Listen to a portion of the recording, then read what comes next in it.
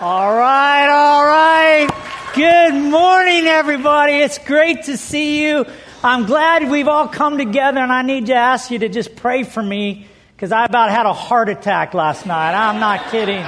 But I'm so glad the Warriors bounced back, and it's such a great lead-in for our talk this morning on bouncing back. In fact, we have an outline for our message today. It's a light blue sheet found in your program. Let me encourage you to take this out and use it to follow along. And as you're pulling that out, can I tell you, in the same way that the Warriors, they're fighting to bounce back so they can win a championship, we believe that God has called us to be warriors, to learn to fight, to be a champion for our faith and our family and for our future. But I want to tell you this morning, as we love the Warriors, we love basketball, but the truth is, we're not here today to talk about basketball. We're here to talk about the Bible and what the Bible says to us about how to bounce back in life. And so right from the top, I want to set a framework for my talk. I want you to kind of have a direction for where I'm going. So I want to start off with a great verse from Ecclesiastes, chapter 7, verse 20. Would you look at this verse with me? It says this: There is no one on earth who does what is right all the time and never makes a mistake. Now, I want you to think about that verse for a second, because I think one of the biggest dangers for us who do church on a regular basis, a big temptation for many of us, is to fall into what I like to call cosmetic Christianity. Do you know what I'm talking about? It's where you come to church and you put on the mask, you paste on the plastic smile, and you pretend. You pretend that things are better than they really are, that you're more together than you really are, and you don't struggle as much as that sorry soul sitting next to you. That's cosmetic Christianity, where we just put on the mask. And to highlight what I'm getting at, let me see if I can explain it this way with the story of Farmer Joe. Do you remember the story of Farmer Joe? He was suing a trucking company who had injured him and slammed into his truck. And so they're in court, and the trucking company's high-powered, highly paid lawyer has old Joe up on the stand. And he says, Farmer Joe, before these witnesses, I want you to tell us, did you or did you not say at the scene of the accident that you were fine? Farmer Joe says, well, let me tell you what happened. I was loading my favorite mule, Bessie, into the trailer. The lawyer says, whoa, wait a second. I didn't ask you what happened. I asked you, did you or did you not say you were fine? Judge, instruct him to answer the question. 3 months ago, at the scene of the accident, he told the highway patrol officer that he was fine.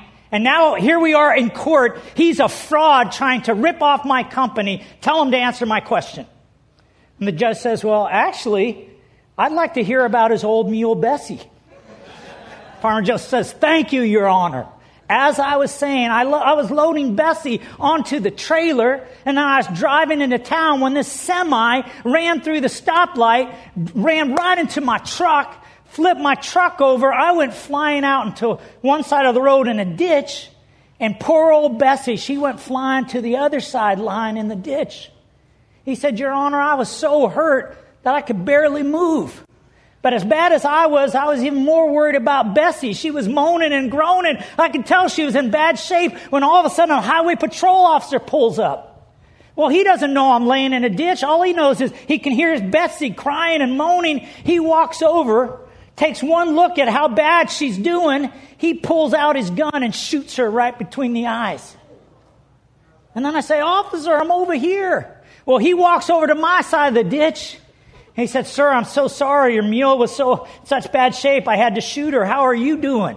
I took one look at him and the gun in his hand, and I said, I'm fine, officer. Just fine. Well, yeah, that's a good story, isn't it? And you get what I'm saying, right? I tell that story because most of us here today, if I say, hey, how you doing? How's it going? Most of you are going to say, well, fine, everything's fine. But the truth is, everything's not fine. The truth is, many of us are hurting and struggling and dealing with doubts and difficulties.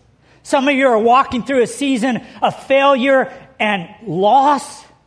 But it's such a temptation, right? We come to church and we look around at all these holy, happy people. And we think, man, if they only knew what was really going on in my life, I better put the mask on.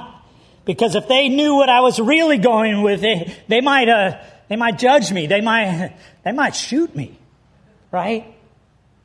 Well, can I tell you, you don't have to wear a mask in this place. You're in a safe place. And in this place, we live with the reality that we know there is no one on earth who does what is right all the time and who never makes a mistake. And I promise you, you can put the mask down. You're in a safe place. You're loved. You're cared about. And I promise nobody's going to shoot you. One of the simplest ways to get at what I'm really trying to say, would you write this down there on your outline? Just so simple. Everybody fails. Or if you're a parent with a very little one and you like children's books, you might write this down instead. Everybody poops. Right, remember this? Remember that book? And if you say you don't, you're full of it, friends. I'm just telling it like it is. In fact, another way to say it is we all have habits, hurts, and hang-ups that make life hard. I want you to think of it this way. I want you to think of your life as a basketball game. And your life is a fast-paced, competitive basketball game where you're coming up against a strong opponent who wants to take you out. And as you're playing this game of life, there's so many ways to foul out. There's so many ways to step out of bounds.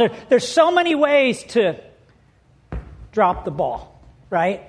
In fact, there on your outline, I list 9 of the major ways that people drop the ball in life. Would you look at these? Sometimes we drop the ball physically. Anybody here make some bad physical choices? Where you didn't pace yourself well and you didn't develop healthy eating or exercise or rest habits? How about anybody here mess up relationally or spiritually? Any of you ever dropped the ball spiritually where you messed up your relationship with God by putting other things first or sinning? Or emotionally, or anybody here make a money mistake? Or anybody ever mess up sexually? What about mentally? Have you ever dropped the ball mentally? Where you didn't think things through very well, you jumped to the wrong conclusions, and you made some bad decisions? Or verbally? You ever say something to someone that you really regret because you know it hurt them deeply? Or morally? Friends, can I tell you, if you look at all of these ways that people can drop the ball and mess up, here's the truth. I can't speak for you. But I want to put my mask down for just a minute. And I just want to tell you straight up, as you look at this list, personally, I've dropped the ball in every area on this list. In every single one without exception. And some of you may be thinking, but Paul, you're a pastor. Can I tell you, I'm a person. I'm a person. I'm a fallen, broken sinner that needs God's grace to save me and to sustain me. This is what I know, friends. Can I tell you, this is why I'm sharing this. Because do you understand, the core message of the church is not, come look at how great the pastor is. The core message of the church is, look at how great Jesus is to save a wretch like me. Friends, can I tell you, there's only one hero in the church. There's only one superstar. There's only one who is worthy of our highest love and deepest commitment. And that's Christ alone, our cornerstone. Never put a pastor or another person on a pedestal. Friends, can I tell you, some of you may be thinking, but hey, as a pastor or even as a Christ follower, aren't you supposed to be a righteous man? Well, can I tell you, I am a righteous man. Do you know how the Bible defines what it means to be a righteous man?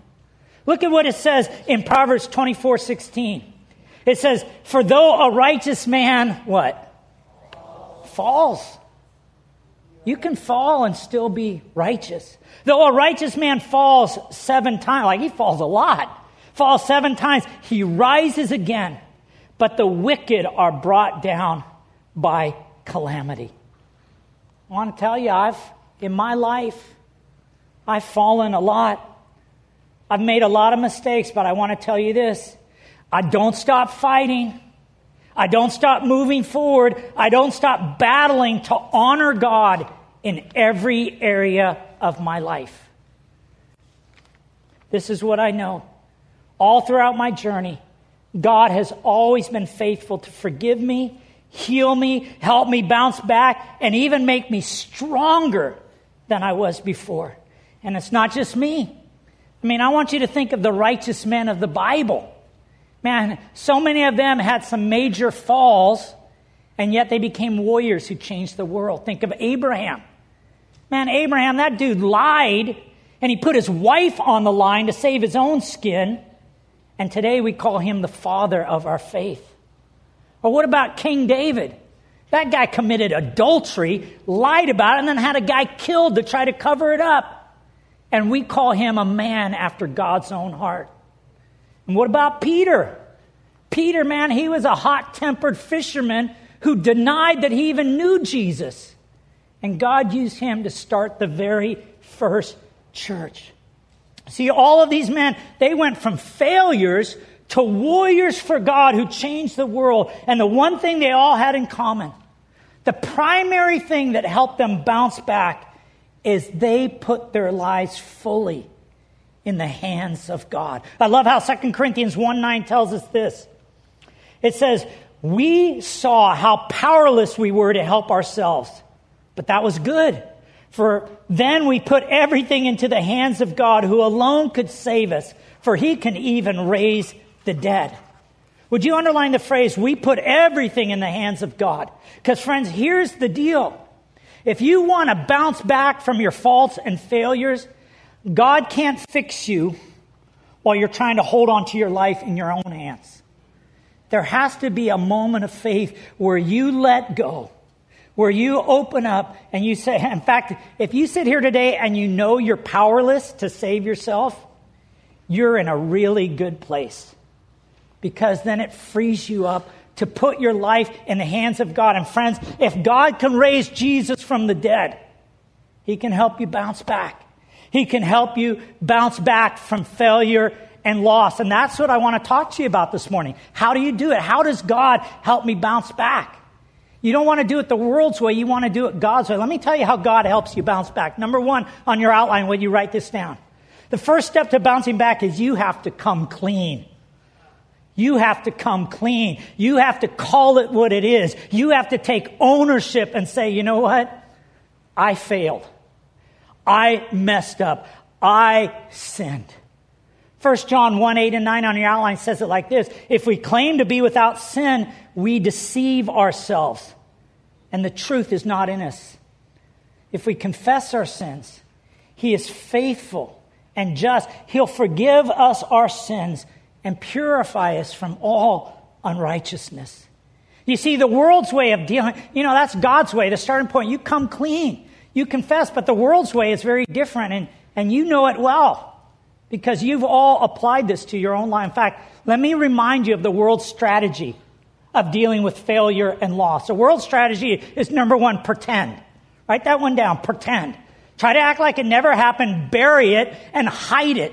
And hope nobody ever finds out so it will magically go away. But here's the only problem.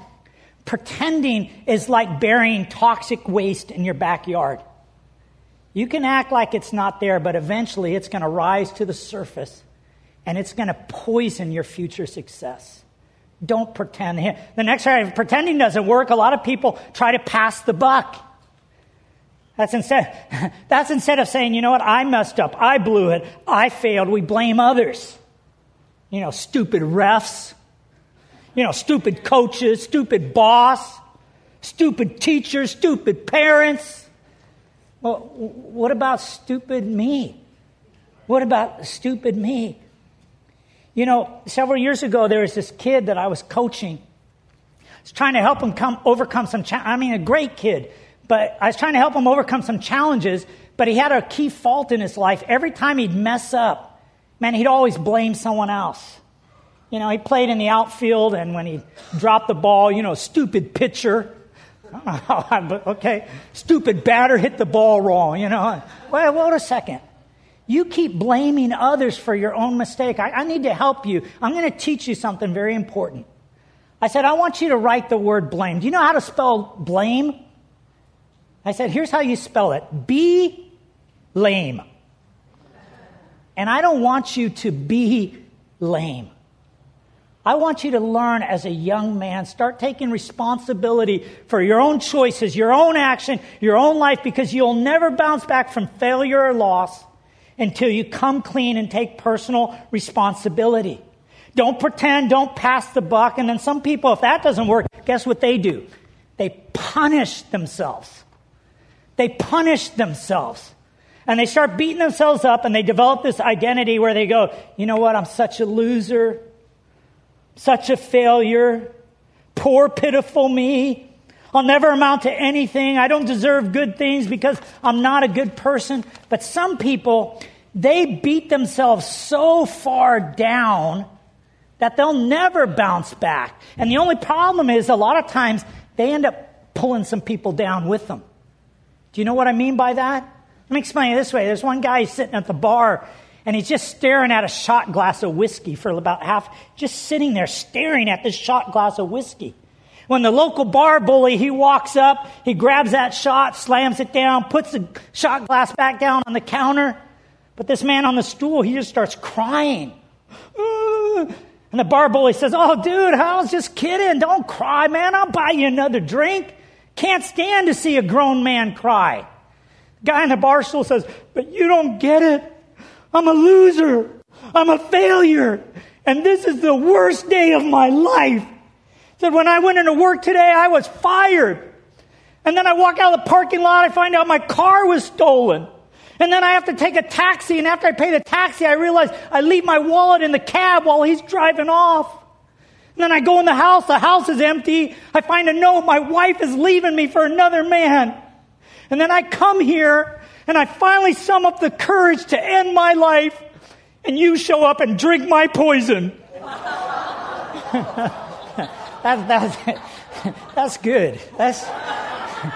That captures it, because friends, when you pretend, when you pass the buck, when you punish yourself, you're just poisoning yourself and those around you. That's the world's way, but God's way is different. God says, no, come clean.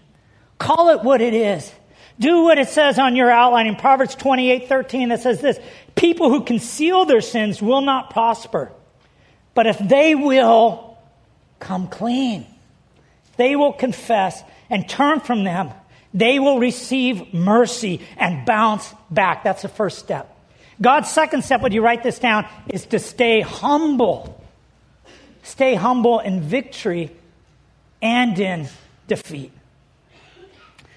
If you can't tell already, you need to know I'm a huge Warriors fan, and I have such a deep respect for Steph Curry, because that guy is a legit basketball superstar.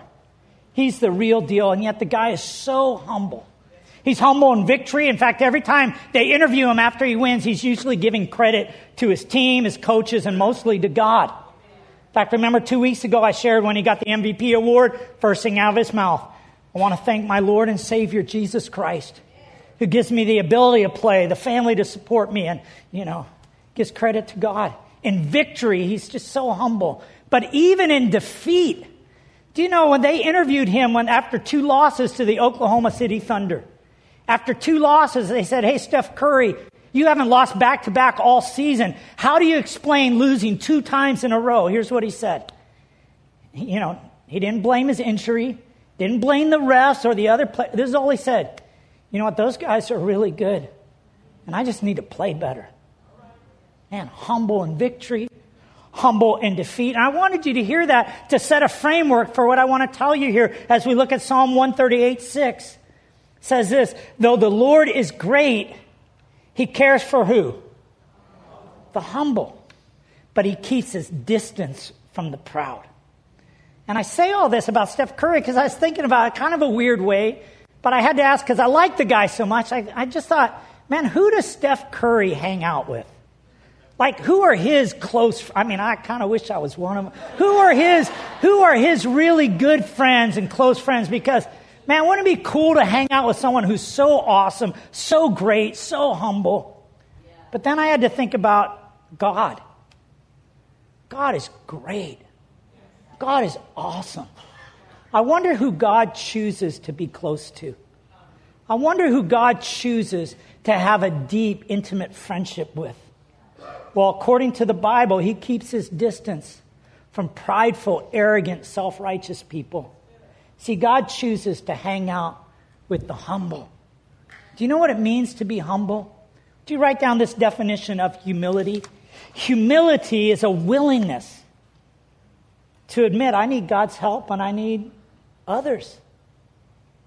It's a willingness to put aside our pride, to take off the mask, to stop pretending.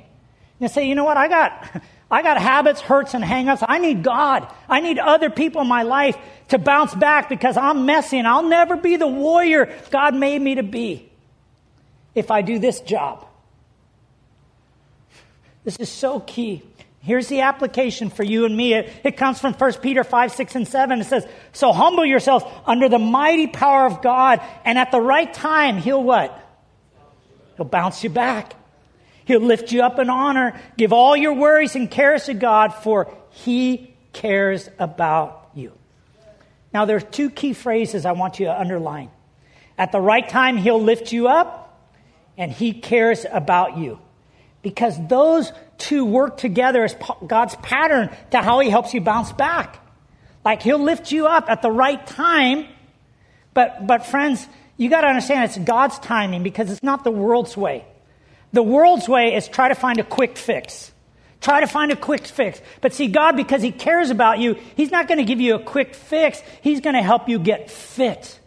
He's going to help you get healed and get healthy for life. So that a great lead into our third step. Would you write this down? Because he wants to help you bounce back in his timing, and he does it out of his love. Number 3, you want to trust God in the process. He's not going to zap you. He's not going to just, make things magically go away. He's going to walk you through a process. Trust God in the process and be coachable. Be coachable. Eugene Peterson, an incredible pastor, minister, writer, he said these words. He said, all the persons of faith I know are sinners, doubters, uneven performers. We are secure not because we're sure of ourselves, but we trust that God is sure of us. Now, here's the deal. This is what I want you to hear from this. Do you know, as you sit here this morning, I want you to hear this. Do you know God believes in you? God believes in you. God chooses you. God wants you on his team. I don't know if you were ever a little kid and they had 2 captains and they were picking teams and you just stood there going, please don't pick me last. Please don't pick me last. God picks you. He chooses you. God wants you. And he loves you.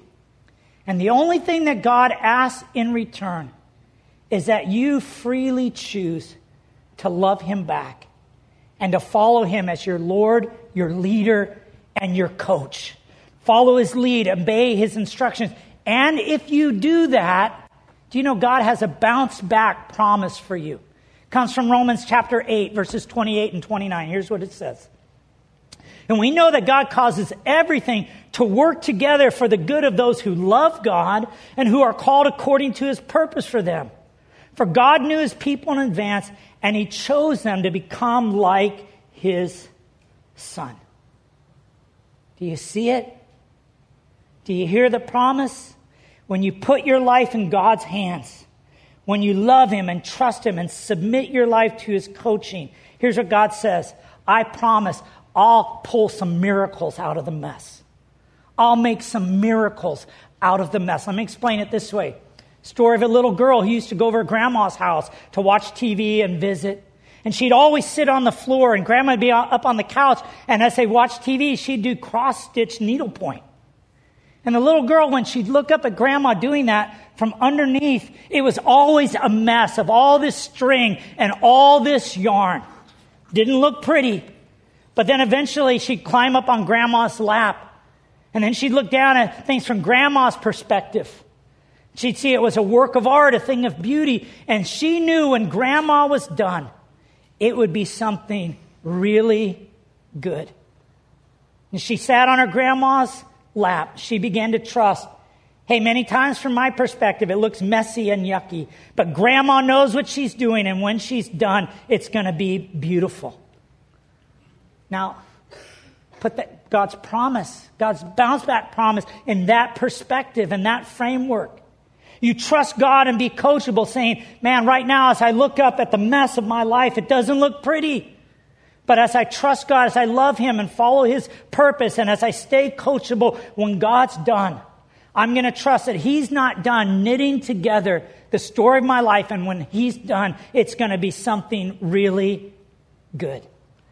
In fact, can I tell you the good things God will bring out of the coaching process? In fact, write these down. You know, God will use failure and loss, first of all, to educate me.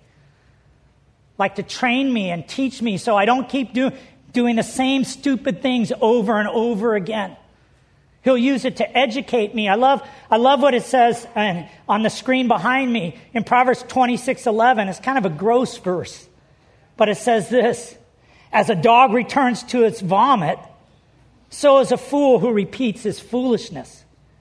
I mean, saying, friends, if you don't learn from your losses, you're doomed to repeat them. And it's not pretty. God says, no, I want to help you break the bad patterns in your life so you can be healthy and whole. I'll educate you. Then God uses failure and loss also to motivate me. To motivate me. This is so cool. This is so important. In Proverbs 20:30, it says, sometimes it takes a painful situation to make us change. Do you know back in the day, before Steph Curry was the man, there was another man. His name was Michael Jordan. Any Jordan fans here? Well, can I tell you, Jordan said a lot about failure. In fact, on the screen behind me, look at what he said. He's talking about failure, and he says this, I've missed more than 9,000 shots in my career. I've lost almost 300 games. 26 times I was trusted to make the game-winning shot and missed. I have failed over and over and over again in my life. And that is why I succeed. And here's what he's saying. Michael Jordan, he leveraged his failures to motivate him to keep working, keep practicing, to keep moving forward and fighting to get better. And God wants to use failure in your life to motivate you, to move forward. And then he also uses it, number 3, to strengthen me. To strengthen me. That verse in Romans 5:3-4 on the screen behind me, it says, we can rejoice when we run into problems and trials, for we know they're good for us. They develop what? Strength. Strength of character. Just like in this video. Take a look. Okay. First of all, can I say to all of us animal lovers, and I'm one of them, can I tell you, I promise you, no mice were hurt in the making of that. It was animation. And I know it's extreme. I mean, it to be honest, it's a little hard to watch. But friends, that illustration, because some of you, here's the deal, you're going through your life, you're on the top of the world, you don't want to mess up, but you fall into failure, man, it comes snapping down on you so hard. You wonder, how am I ever going to survive this? How am I ever going to recover? Well, when you put your life in God's hands, and you let Him coach you, and you go through the process, not only will He help you bounce back, but in the process, He's going to make you stronger than you were before. And as you look at your outline this morning, I want to ask you, what do you do with a message like this? How do you respond to this? Well, this is what I want to say. Man, if you're feeling overwhelmed with failure and loss this morning, I just want to ask you to do this. Just right now, just take a deep breath. Just breathe. You don't have to pretend. You don't have to act like you have it all together. You're in a safe place. And just right now, here's what you do. You start by just taking one day at a time. One day at a time, you put your life in God's hands, and you do what it says in 1 Peter 4:12 through 19, where it says this, "Dear friends, don't be surprised by the fiery trials you're going through as if something strange were happening to you. So if you're suffering according to God's will, keep on doing what is right. Keep moving forward. Come clean. Stay humble. Be coachable. Put your life into the hands of God. Trust yourself to the God who made you, for He will never fail you." Underline that phrase, He will never fail you. You know, 2 weeks ago, we ended our service with a symbol of remembrance. And we took communion together where we remember the body and the blood of Christ. And I shared with you in that moment how Steph Curry had a symbol of remembrance. Like every time he went on the floor or made a good shot, he'd always hit his chest and point towards heaven as a symbol to remind him who he's really playing for. What many people don't know, on that same hand that he uses to point to heaven, he has a tattoo on his wrist.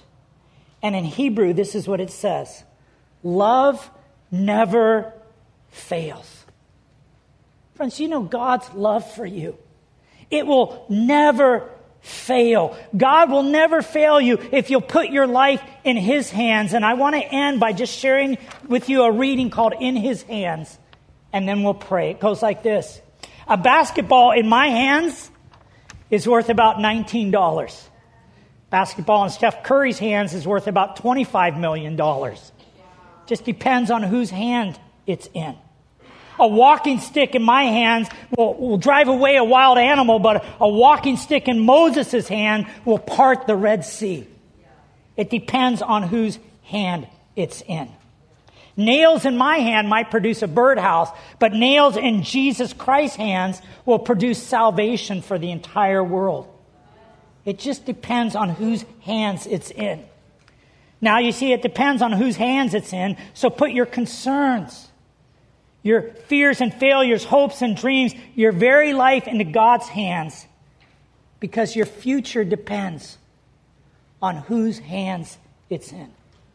And I want to give you a chance to put it in God's hands right now as we pray together. Would you pray with me?